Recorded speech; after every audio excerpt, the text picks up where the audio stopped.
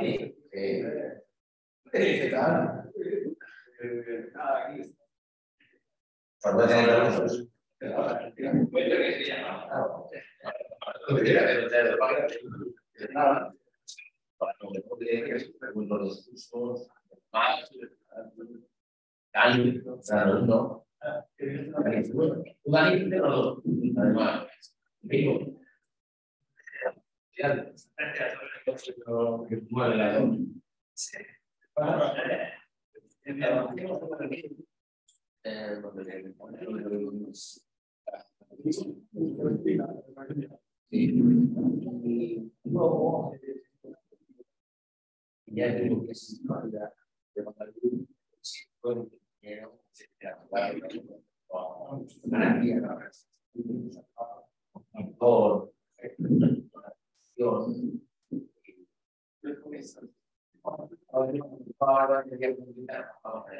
pero no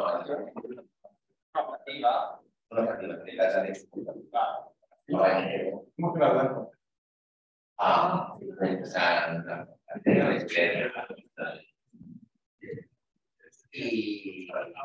Y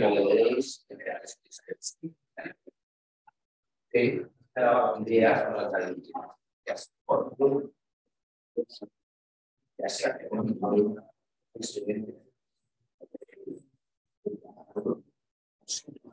una idea más martesiana de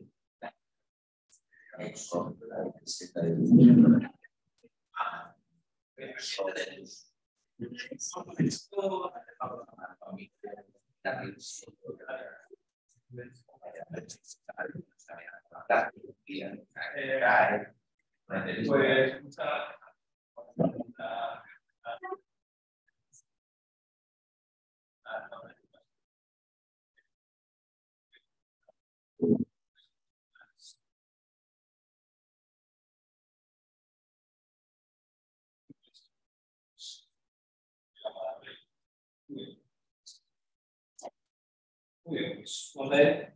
Como dije, hice una presentación de PowerPoint, normalmente no suelo hacerla, pero lo que voy a presentar, el tema de la conservación y la aplicación, es bastante técnico, hay muchos puntos que tienen cierta dificultad, más significativa. Entonces me parece que al final un PowerPoint puede servir para al menos tener como una imagen y fijar de esa manera lo que es el desarrollo documental de la web. Entonces, en primer lugar, pues como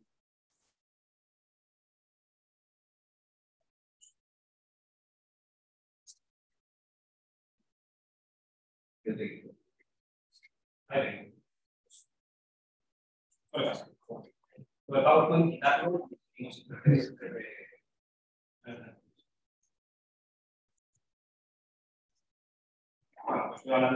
entonces, lo primero que me parece interesante como contextualizar es hablar de la conservación divina del universo. De lo que estamos hablando es el fondo de la acción causal de Dios en el mundo.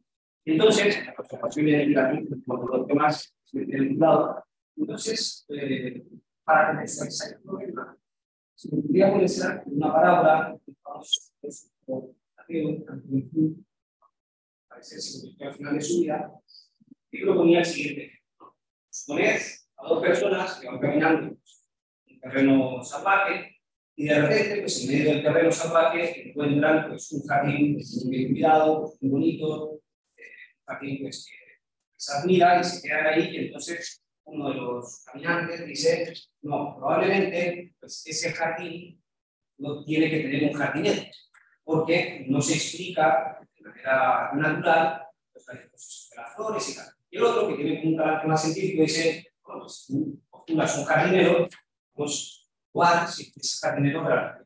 Porque no lo vemos. Estamos aquí, tenemos un orden, vemos muchas cosas, pero al jardinero no lo vemos bonito.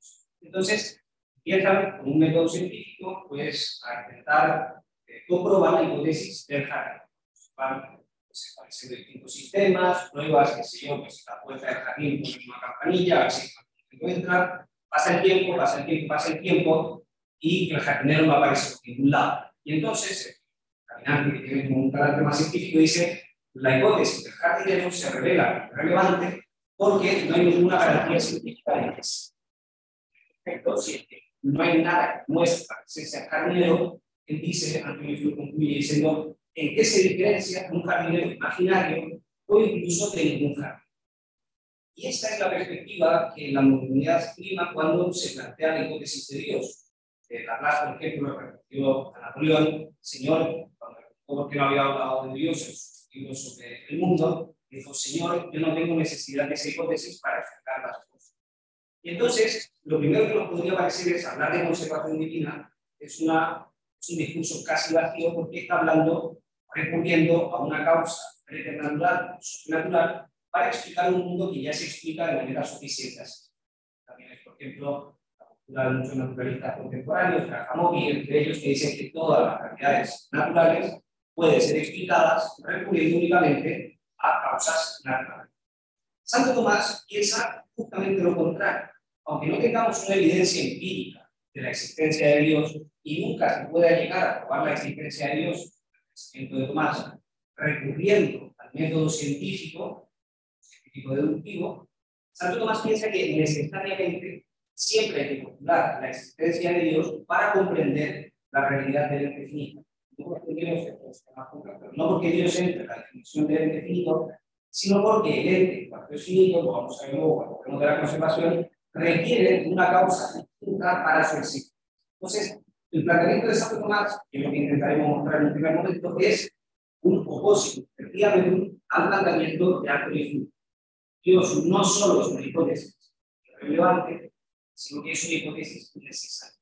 Pero, y aquí viene como el segundo problema, que es una se llama conservación o aniquilación, si es que empezamos a hablar de que todas las cosas necesariamente dependen de Dios para existir, de alguna manera podemos terminar cayendo en una suerte como de pesimismo existencial, porque lo que somos está sujeto al arbitrio de una causa. Es decir, si nosotros simplemente solo somos porque otro está decidiendo que seamos, entonces podría generarse como una angustia vital, en el sentido de que nos garantiza que esa causa quiera seguir dándonos el ser el día de mañana. Y por eso, por ejemplo, encontramos planteamientos así como más contemporáneos, no referidos a este problema, pero que hablan de lo esencial es la contingencia, por definición, la existencia no es necesaria, la contingencia real no se puede vivir sana. Es decir, estamos como arrojados a la nada, porque venimos de la nada y parece que el origen también marca nuestro destino. Y entonces, frente a estos dos problemas o planteamientos, ¿cómo responde Santo Tomás? O cómo Santo Tomás intenta dar una solución que a la vez defienda la necesaria relación a una causa, pero por otra parte sostenga que esa necesaria relación a la causa no nos arroja en manos de un agente arbitrario? Es decir, no estamos como una angustia existencial porque la obra de Dios es una obra que procede según sabiduría. Y entonces lo que vamos a ver son tres puntos. Yo tengo una arquitectura internaria, soy bastante top en ese sentido.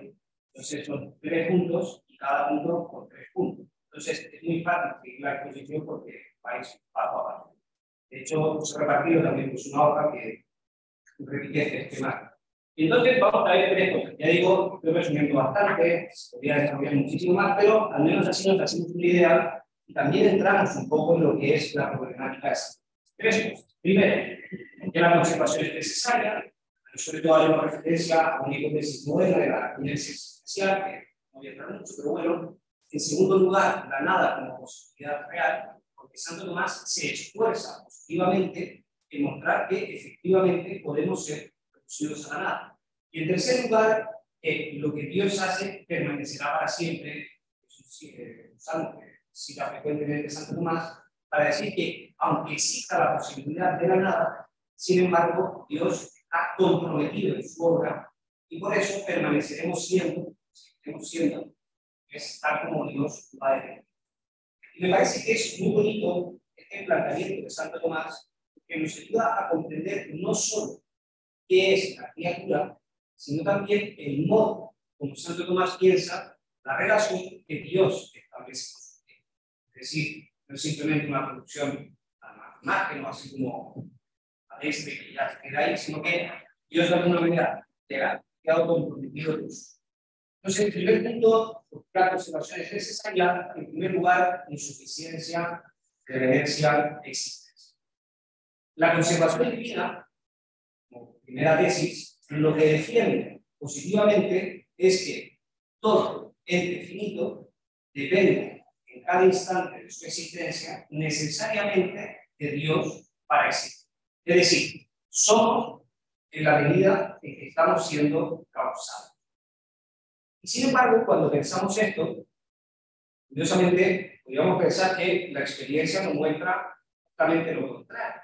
Es decir, no tenemos, como que los caminantes a un jardín, pues no tenemos experiencia directa de que las cosas necesiten de una causa misteriosa externa para que continúen siendo. De hecho, nuestra experiencia cotidiana es que las cosas son sin más y permanecerán siendo a menos que una causa quinta a cese de existencia.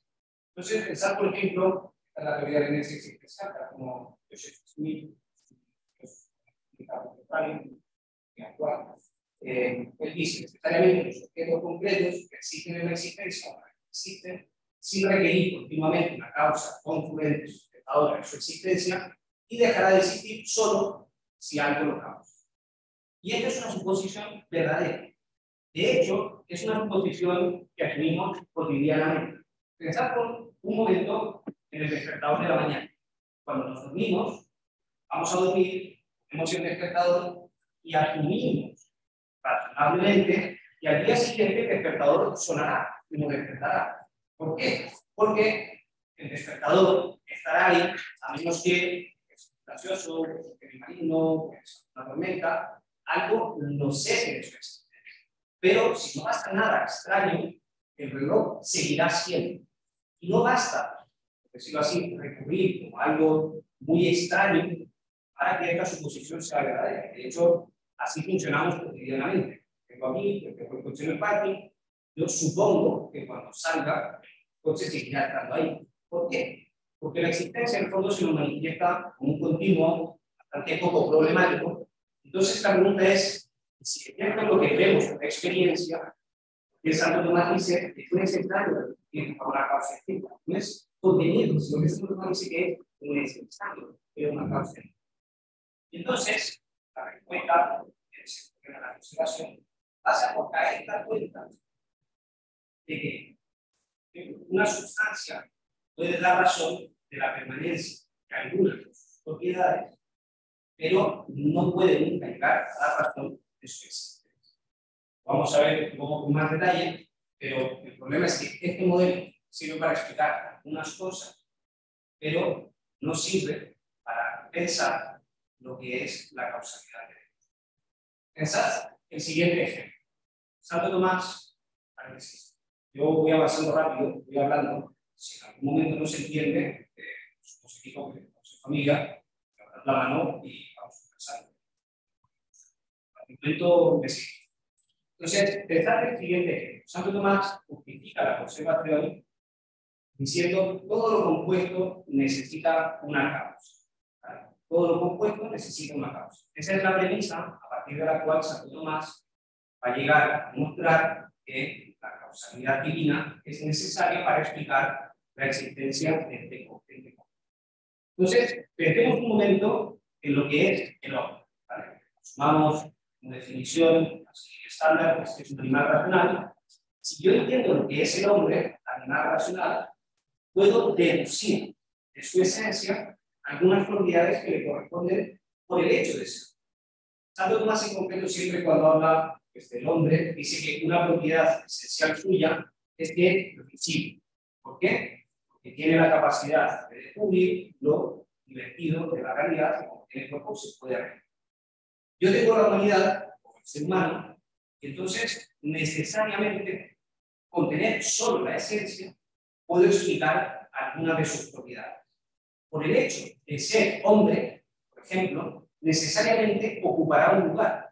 Estará sujeto a la triple dimensión. Su pie pues tendrá un color, tendrá un sexo determinado. Hay un montón de propiedades que se siguen únicamente por el hecho de ser hombre. Y si el hombre se ríe, no tengo por qué empezar a pensar que no, es que hay una causa extrínseca que ha movido sus músculos en la cara, para que genere una sonrisa, porque simplemente por ser hombre ya puedo explicar el hecho de que sea. Pero ¿qué es lo que pasa? Que ese mismo modelo me sirve para explicar algunas cosas que tiene el hombre. Pero la pregunta es, ¿qué pasa cuando pensamos en la existencia? Es decir, tenemos la visibilidad, no hay problema. Pero ¿qué pasa con la existencia? Por el hecho de ser hombre, ¿puedo concluir necesariamente que existe? No, no puedo concluir necesariamente que existe, porque en la esencia no hay nada que me diga respecto a la existencia o no del ser completo. Es decir, la existencia, por la esencia, puedo saber algunas cosas, pero lo único que no voy a saber en un definido es que por su esencia existe necesariamente. Tal es así que no siempre han existido personas. Existieron hace no sé cuántos millones de años, pero antes de eso no había uno.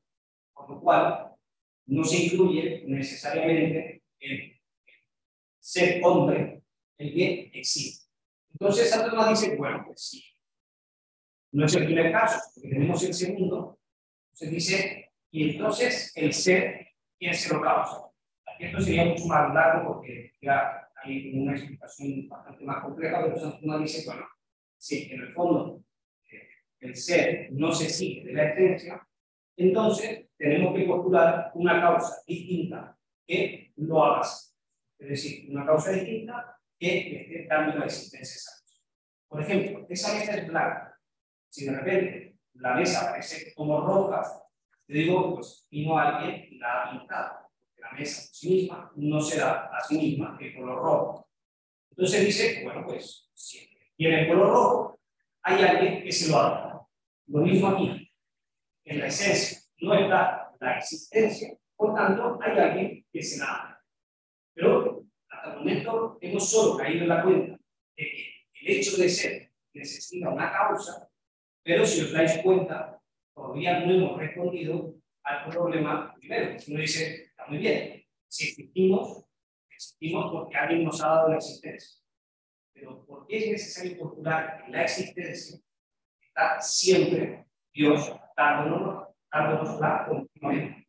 Es decir, no bastaría pensar, por ejemplo, que yo le he dado la existencia a un árbol para que el árbol empezara a ser, y después de eso ya no hace falta tener una causa distinta.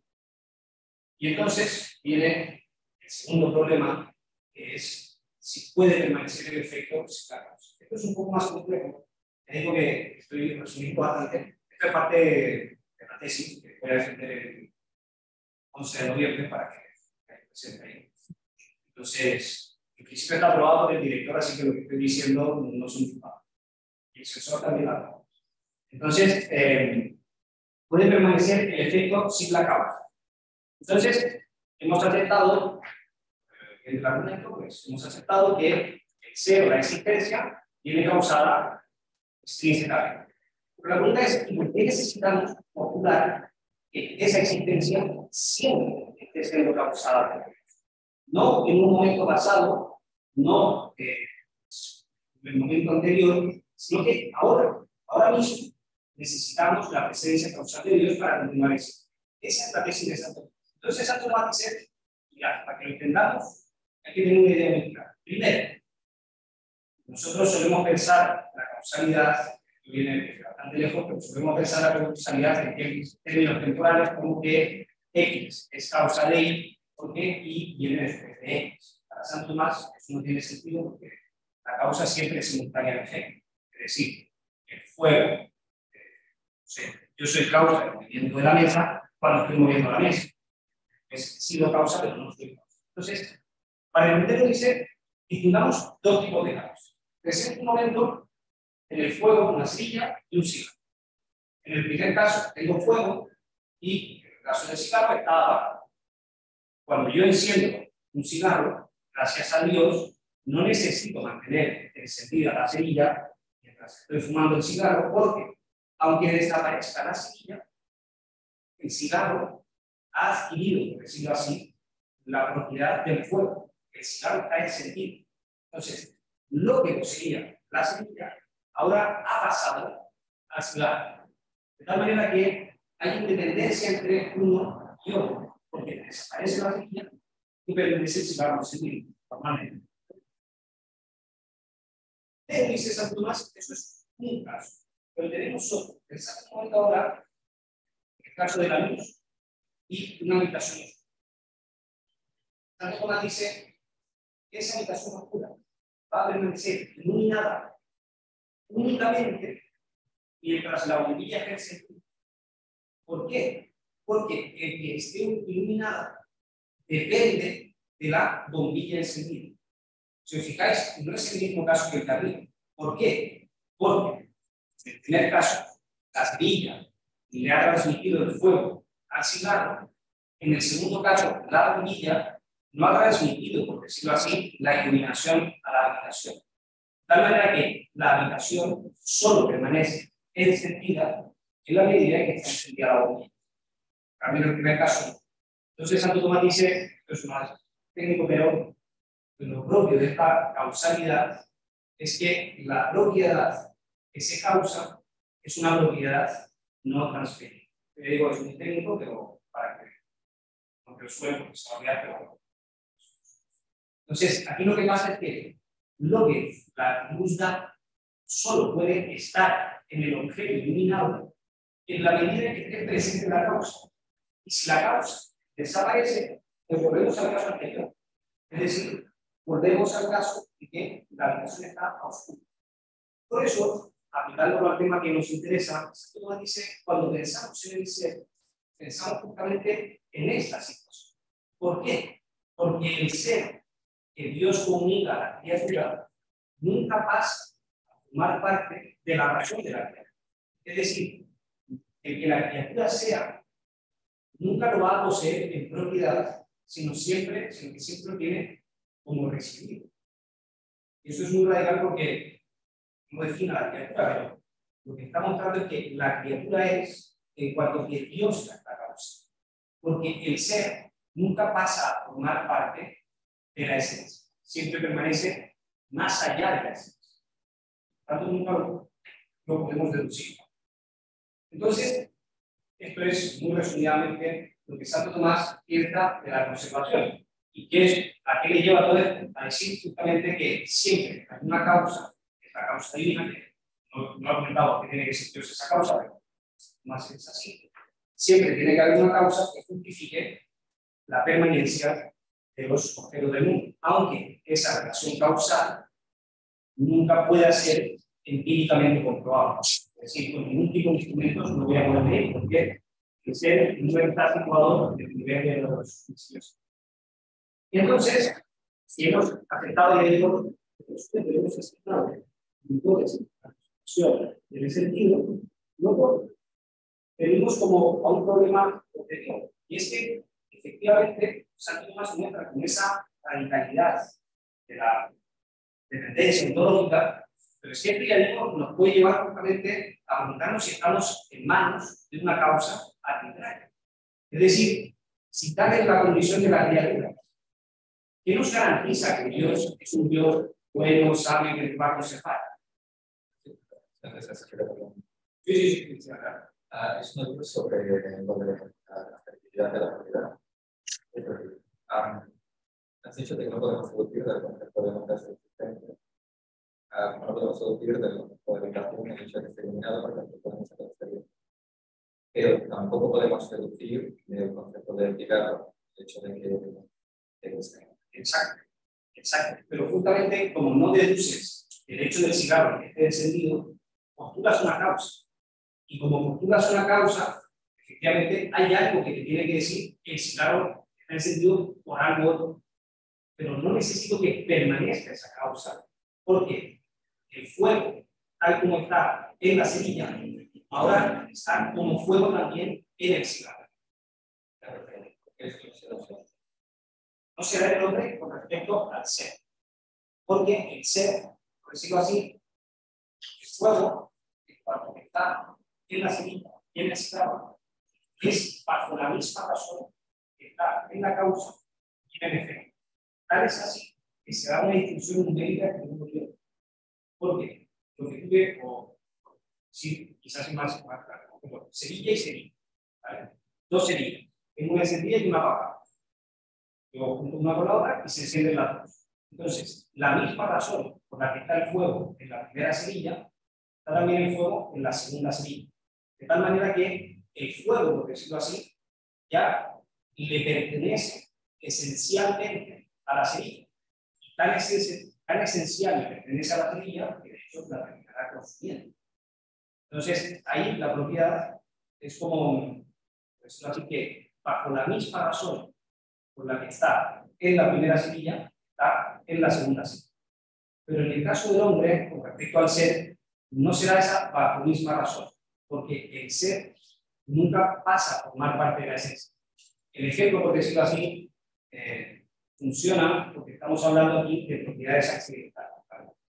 El fuego, en el caso del fuego, de hecho, el fuego en el cigarro es cigarro y fuego, y el fuego va consumiendo al cigarro. Entonces, no es que el cigarro se transforme en fuego, pero el fuego está comunicado de una causa a un efecto. No sé si... Me parece que lo que tenemos es abstraemos un concepto. Entonces, en aquel despacio abstracto intentamos solucionar algo adolescente. Pero, por ejemplo, el hecho de decir que la habitación está iluminada me parece, bueno, bueno, porque precisamente... Santo Tomás, o sea, es verdad que la causalidad de la luz, tal como la pensaba Santo Tomás, obviamente es una visión obsoleta.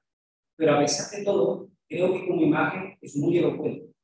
Porque en el fondo, cuando estamos hablando de imágenes, y esos son los ejemplos para pensar en los filosóficos, siempre hay un punto que es inadecuado. Pero lo que la imagen de la luz manifiesta como muy gráficamente es que, y esto es lo formal del ejemplo, que la presencia de una propiedad en el efecto solo está cuando la causa está presente. Eso es como lo formal. En cambio, lo formal en el otro ejemplo es que el fuego que estaba en un caso se comunica también como fuego al otro. Eso es como, eso es lo que quiere comunicar. Yo estoy de acuerdo que hay limitaciones porque efectivamente son propiedades accidentales. De hecho, una vez que el cigarro se convierte en fuego, el cigarro se convierte en fuego, la medida que empieza a dejar de necesitar. Sí, lo que pasa es que en este ejemplo, por tanto, más de la propiedad no transferida, en el momento en que la habitación de luz causa efecto, está en la misma concordancia. Pensemos en la persona. En el momento en que vivimos tenemos a Dios. Ese momento, causa y efecto, juntan. Luz. Esa teoría, estaríamos en un principio del ser, el cual nosotros pensamos, ya no ni poder dejar, donde se rompe el silogismo. Pero en ese momento sí que podríamos encontrar donde causa y efecto supieran en uno, vamos a Juan, que es el mismo absoluto, donde finito y infinito se juntaron. Ahí sí que estoy de acuerdo que podría, de hecho, pero la diferencia sería que aquí estaríamos hablando de causas todavía naturales. Es decir, Dios no está aquí pensado por causas sobrenaturales, pero sí que podría efectivamente, a nivel de la clase, cuando uno piensa en el mismo tipo de comunicación, como introducción a un orden que supera toda la naturaleza, que se podría dar con esa presencia de la divinidad que es una práctica de hecho la Por la presencia más absoluta del infinito, pero porque sí es civil. No, yo diría que el logos en sí es infinito, pero en Cristo la naturaleza sí es. ¿Vale?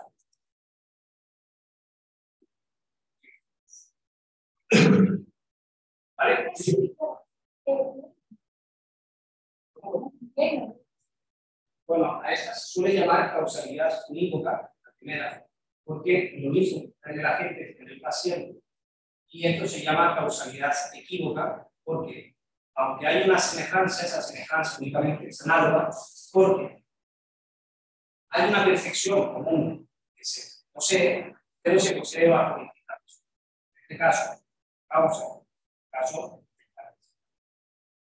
En todo caso, sí que es importante que este tipo de causalidad no tenemos una representación imaginativa adecuada para poder pensar. ¿Por qué? Porque esta causalidad justamente se da a nivel de la composición, se esencia cuando todo otro tipo de composición lo pensamos siempre a nivel de materia-forma o sujeto a ser. Entonces, no hay una imagen adecuada, pero no lo tenemos. Por un problema, la nueva tecnología porque Santo Tomás tiene que tenemos dentro, pero luego siempre viene la luz. Entonces, estamos en manos de una causa unitaria. Entonces, una cosa, la brevedad del ser, que dice, ¿qué pasa? Pues, realmente no tenemos como esa consistencia que nos garantiza que no hay ser.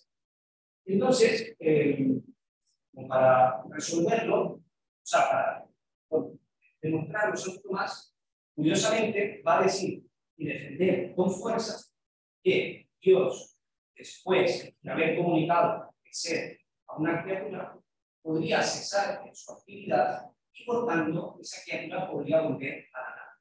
Es decir, Santo Tomás se va a esforzar, va a realizar una argumentación que yo voy a resumir aquí en 2 pasos, pero va a realizar una argumentación muy concreta para mostrar que la nada es una posibilidad real. Es decir, que podemos ser aniquilados y que podemos volver a la nada en cualquier instante.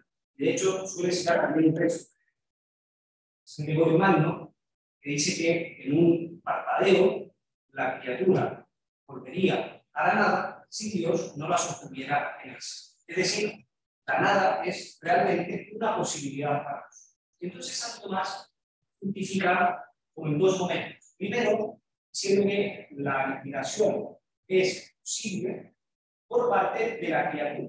Es decir, no hay nada en la criatura con la cual uno tenga que concluir que existirá ese ser. ¿Vale? Parte de la criatura, la aniquilación es posible. ¿Cómo lo demuestra Santo Tomás? Santo Tomás lo demuestra diciendo, mira, el credo, lo primero que confesamos es que creo en Dios Padre Todopoderoso, omnipotente. Dios lo puede todo. Y por tanto se pregunta, ¿Dios puede aniquilar a la criatura? Parte de lo que quiere. Entonces Santo Tomás responde diciendo, mira, por aquí no hay ningún problema, porque Dios puede hacer todo aquello que no implica contradicción interna. Es decir, Dios puede hacer todo aquello que entra bajo la razón de Él. Es decir, todo aquello que es lógicamente posible, Santo Tomás dice, puede entrar dentro del objeto de su omnipotencia.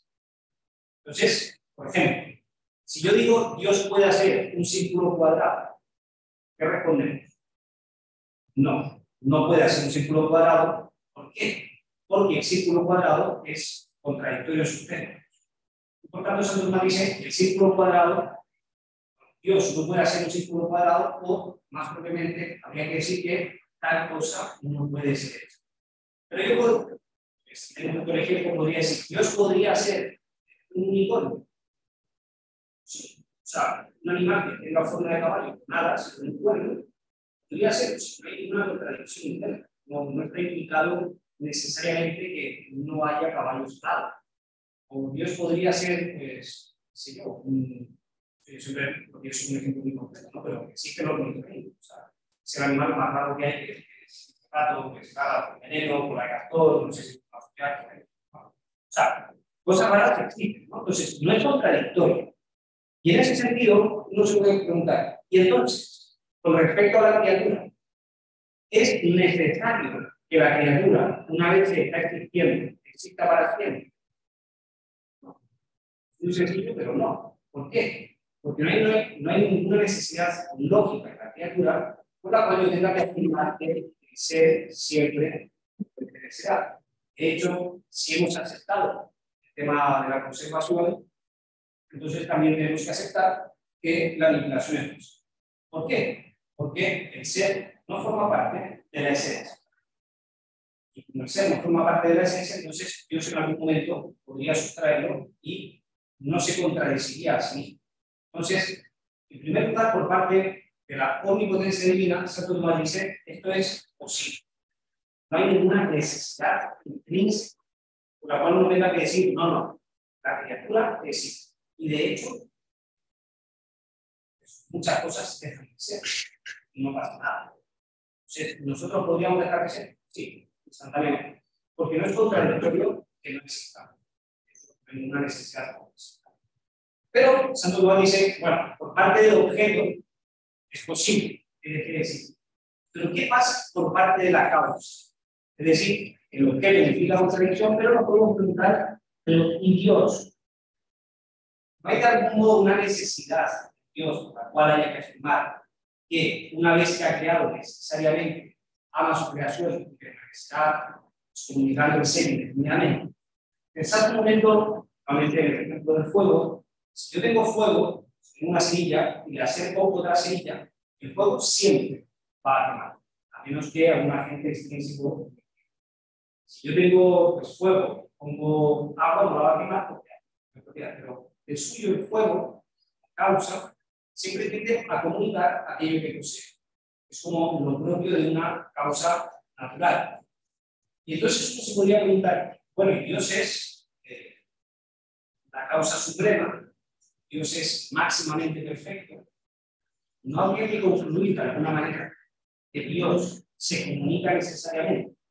Es decir, que es tanta su perfección y abundancia que necesariamente como que se desparrama en las criaturas y les comunica el ser.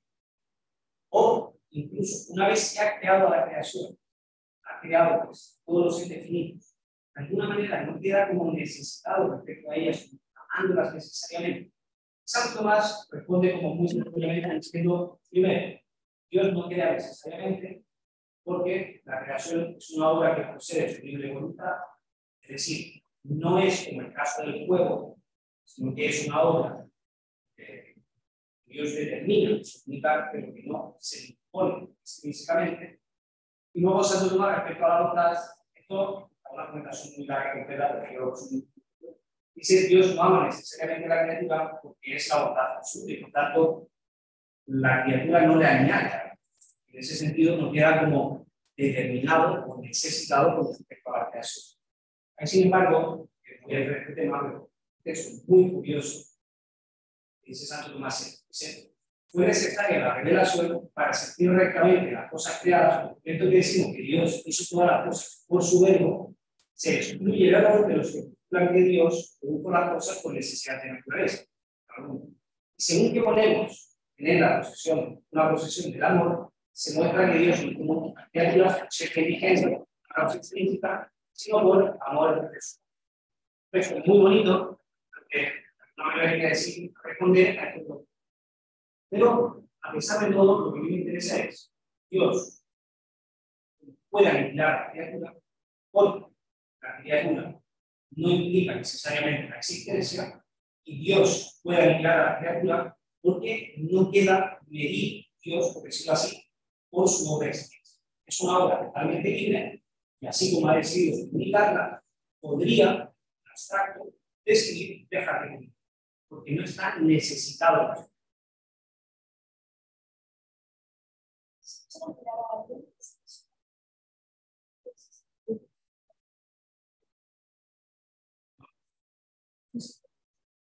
no, existió, sí existió, pero ya no existe. O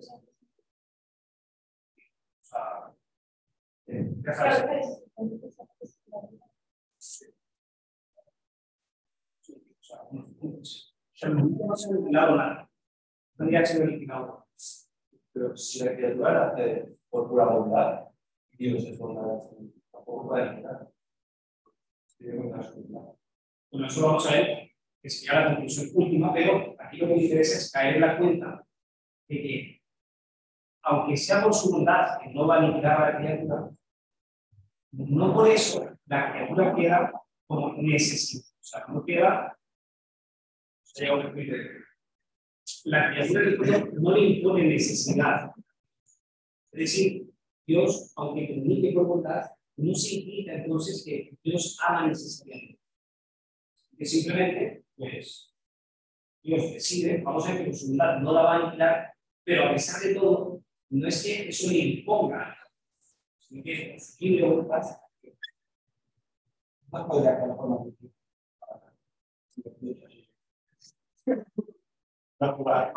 eso, de hecho, lo vamos a ver porque se implica un problema que tiene en el último punto, pero justamente entender cuál es la razón de la que Dios. Obviamente, no basta simplemente hablar de la omnipotencia, sino que hay que hablar también de otras razones que condicionan lo que es la operación. Entonces, a mí lo que me interesa, sin embargo, es, el primer punto, observación, de acuerdo, aceptamos que hay una referencia a una causa. Segundo punto, hay una posibilidad real de que la criatura sea ayudada. Santo Tomás se esfuerza en mostrarlo, porque estaban los planteamientos de Avicena, pues estaban los planteamientos así necesitaristas, que terminaba siendo de Dios una causa natural, como que quedaba implicada en la creación, necesitando la creación. Entonces Santo Tomás quiere mostrar con mucha fuerza la trascendencia del poder divino, porque quiere mostrar radicalmente la distinción que existe entre Dios, causa primera, y la creación como efectos. De tal manera que no se puede establecer un paralelismo como si Dios, por ser causa, existiera necesariamente el mundo como su, sino que si el mundo existe es por libre determinación de su poder. Iba a ir la libre determinación de esta voluntad, pues como decía, podría haber malicia, ¿no? Si nos viéramos a las dos patas para el occidente, Jerusalén, Grecia, en la parte mística, si tendría lugar el banquete de los dioses, donde sí que ellos intervenían dentro de la causa de todo el mundo. Estaban dentro de sí, la guiada, la guiada la más interesante, pero también Homero sí que deja muy claro la intervención, ¿no? Y de hecho empieza casi todos esos los dioses. Aquí lo tenemos fuera y además lo hace con el verbo, la terapia. Pero sí, claro, el verbo, la pregunta aquí sí con la existencia es, ¿realmente nosotros con la palabra hacemos que algo exista? O sea, Santo Tomás, vamos a ver. Explícalo con Santo Tomás. Sí. O sea, ¿qué palabra la que da existencia a este aula? No. O sea, en Santo Tomás, en todo caso, sí que podemos participar en lo que es la causalidad divina de la existencia, pero lo que hace la causa creada nunca es constituir la existencia como Dios la constituye. En ese sentido, o sea, eso sí que es Santo Tomás muy claro que María de Dios, ya es Dios. Entonces, teniendo la posibilidad, ahora viene el último punto que es el que, digamos, caracteriza, porque Santo Tomás dice que lo que Dios hace permanecerá para siempre. Y es muy interesante, porque en una obra suya, la de potencia, después de haber dado una argumentación muy completa a favor de la posibilidad de la aniquilación, a continuación dice esta frase que es como redundante incluso, pero que tiene una fuerza tremenda, dice que nada es reducido completamente a la nada. Es decir, la aniquilación, aunque sea posible, no será nunca una posibilidad realizada.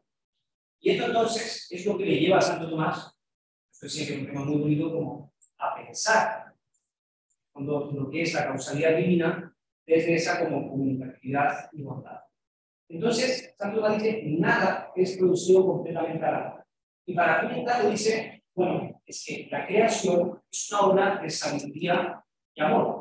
Entonces aquí, para entender lo que es la obra de sabiduría y amor, es justamente yo pude generar algo con voluntad.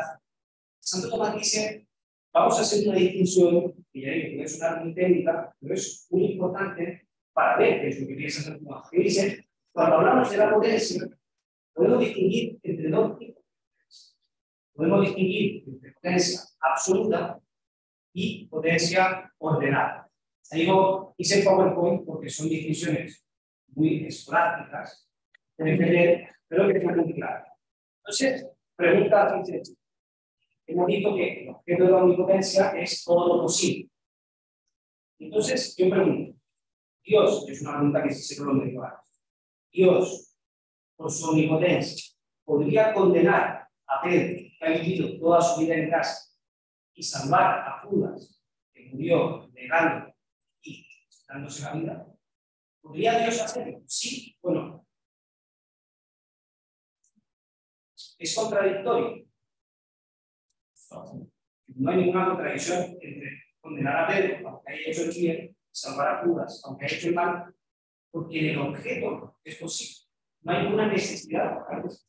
No hay ninguna necesidad en el objeto por el cual Dios quede obligado a hacer. En el caso este, cuento de Borges, 30 monedas de plata, sin esas 30 monedas de plata, tendríamos a Cristo vivo. Lo cual Judas es una causa y además no necesaria, es puro amor. Bueno, eso es muy desbloqueada. Pero explico, es decir, claro, sí que es posible. La pregunta es posible, pero explico, de verdad que a todos es posible. O sea, uno dice, Dios puede salvar a Judas y condenar a Pedro. Y uno dice, sí, sí que puede. Y dice, no, aquí hay algo raro, hay algo en el argumento que no funciona. Y el problema es verdad que Dios puede, decirlo así, de potencia absoluta, salvar al demonio. Porque no hay ninguna contradicción intrínseca en el objeto por el cual impida que sea salvado. Luego pongo el ejemplo de cerveza, porque no hay ninguna contradicción en que nos termina esta conferencia, la gente pues entra un carro de cerveza y nos emborrachamos todos, y uno dice, ¿podemos hacerlo? Sí, sí que podemos hacerlo, pero damos cuenta de que hay algo que no funciona bien. ¿Por qué? Porque nosotros, como criaturas libres, no simplemente obramos en un grupo simple, sino que obramos también introduciendo otros factores que condicionan la relación. Por eso nosotros, para obramos, no es simplemente que lo posible y crear, sino que obramos y asumimos también todos aquellos factores que son necesarios para que la operación sea coherente con el tipo de bien, de fin que yo soy. Y por eso Santo Tomás dice, por ejemplo, así, decía, si yo quiero conducir, voy a coger el frente y hacer lo que quisiera, o sea, ir a 150 por hora, pero no, si quiero vivir un orden racional, los semáforos, respeta, entonces temático, porque eso gracias por el que los coches se vayan, no sé qué significa, pero es muy evidente que no hay que gastar zapatos. Entonces, como potencia ordenada, uno dice, bueno, pues, mis posibilidades no es que se reduzcan, sino que mis posibilidades cobran sentido. Porque las posibilidades que yo tengo son aquellas coherentes con lo que yo soy. Por eso Dios, aunque podría de potencia absoluta salvar al demonio, sin embargo, de potencia ordenada, nunca va a condenar a Pedro al que le dio la casa, porque no es coherente con su naturaleza, aunque por parte del objeto sí sea posible. Por eso, la potencia absoluta, la potencia considerada en sí misma, se llama ordenada la divinidad, la condición de ley que Dios en su bondad ha influido en la cosa. Por eso, entonces, cuando pensamos en la creación de Santo Tomás, dice, no es poco. Dios, cuando obra, siempre obra no solo según su omnipotencia, sino que Dios obra también según su bondad, porque en Dios todos los atributos se ven. Por tanto, todo lo que Dios hace es una obra pues de sabiduría y amor. Y por eso, después dice, bueno, pues sí, todo lo que Dios hace es una obra de sabiduría y amor, pues, ¿qué es lo que Dios ha intentado al crear?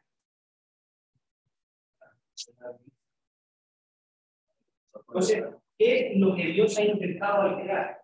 Bueno, pues Santo Tomás dice que Dios al crear, lo que ha intentado es manifestar su bondad. Lo que ha intentado es que el bien que Él posee, lo posean también las criaturas. Y por eso, Santo Tomás concluye a continuación diciendo, por el mismo hecho de que Dios haya creado, se manifiesta de manera evidente que no va a aniquilar la creación.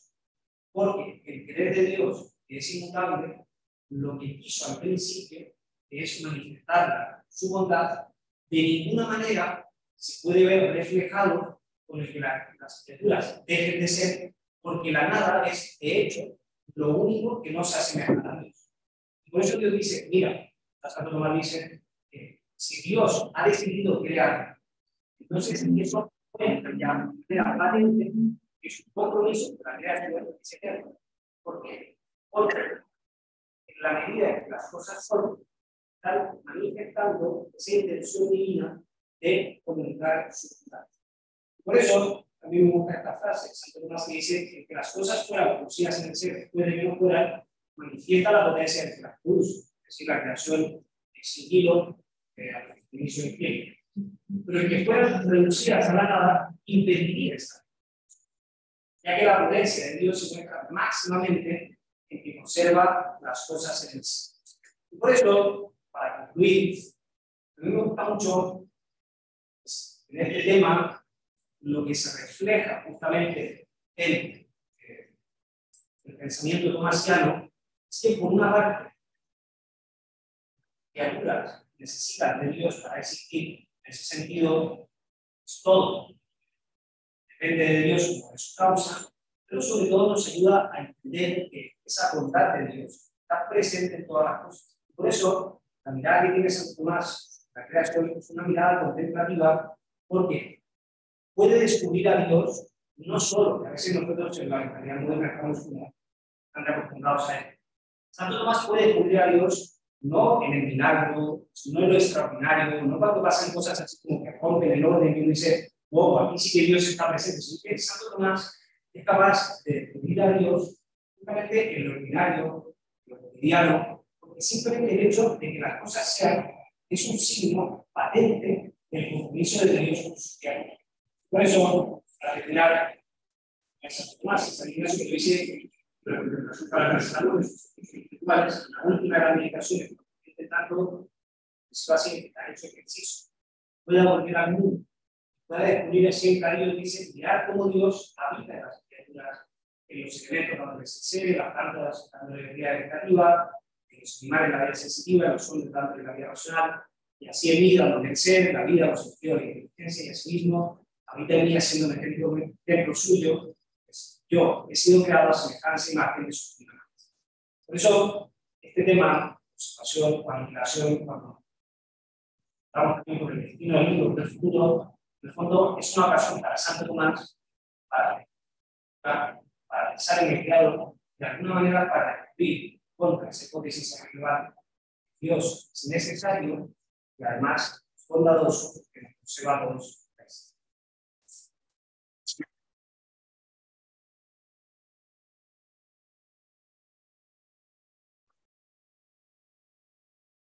He tenido que resumir varios puntos y cosas que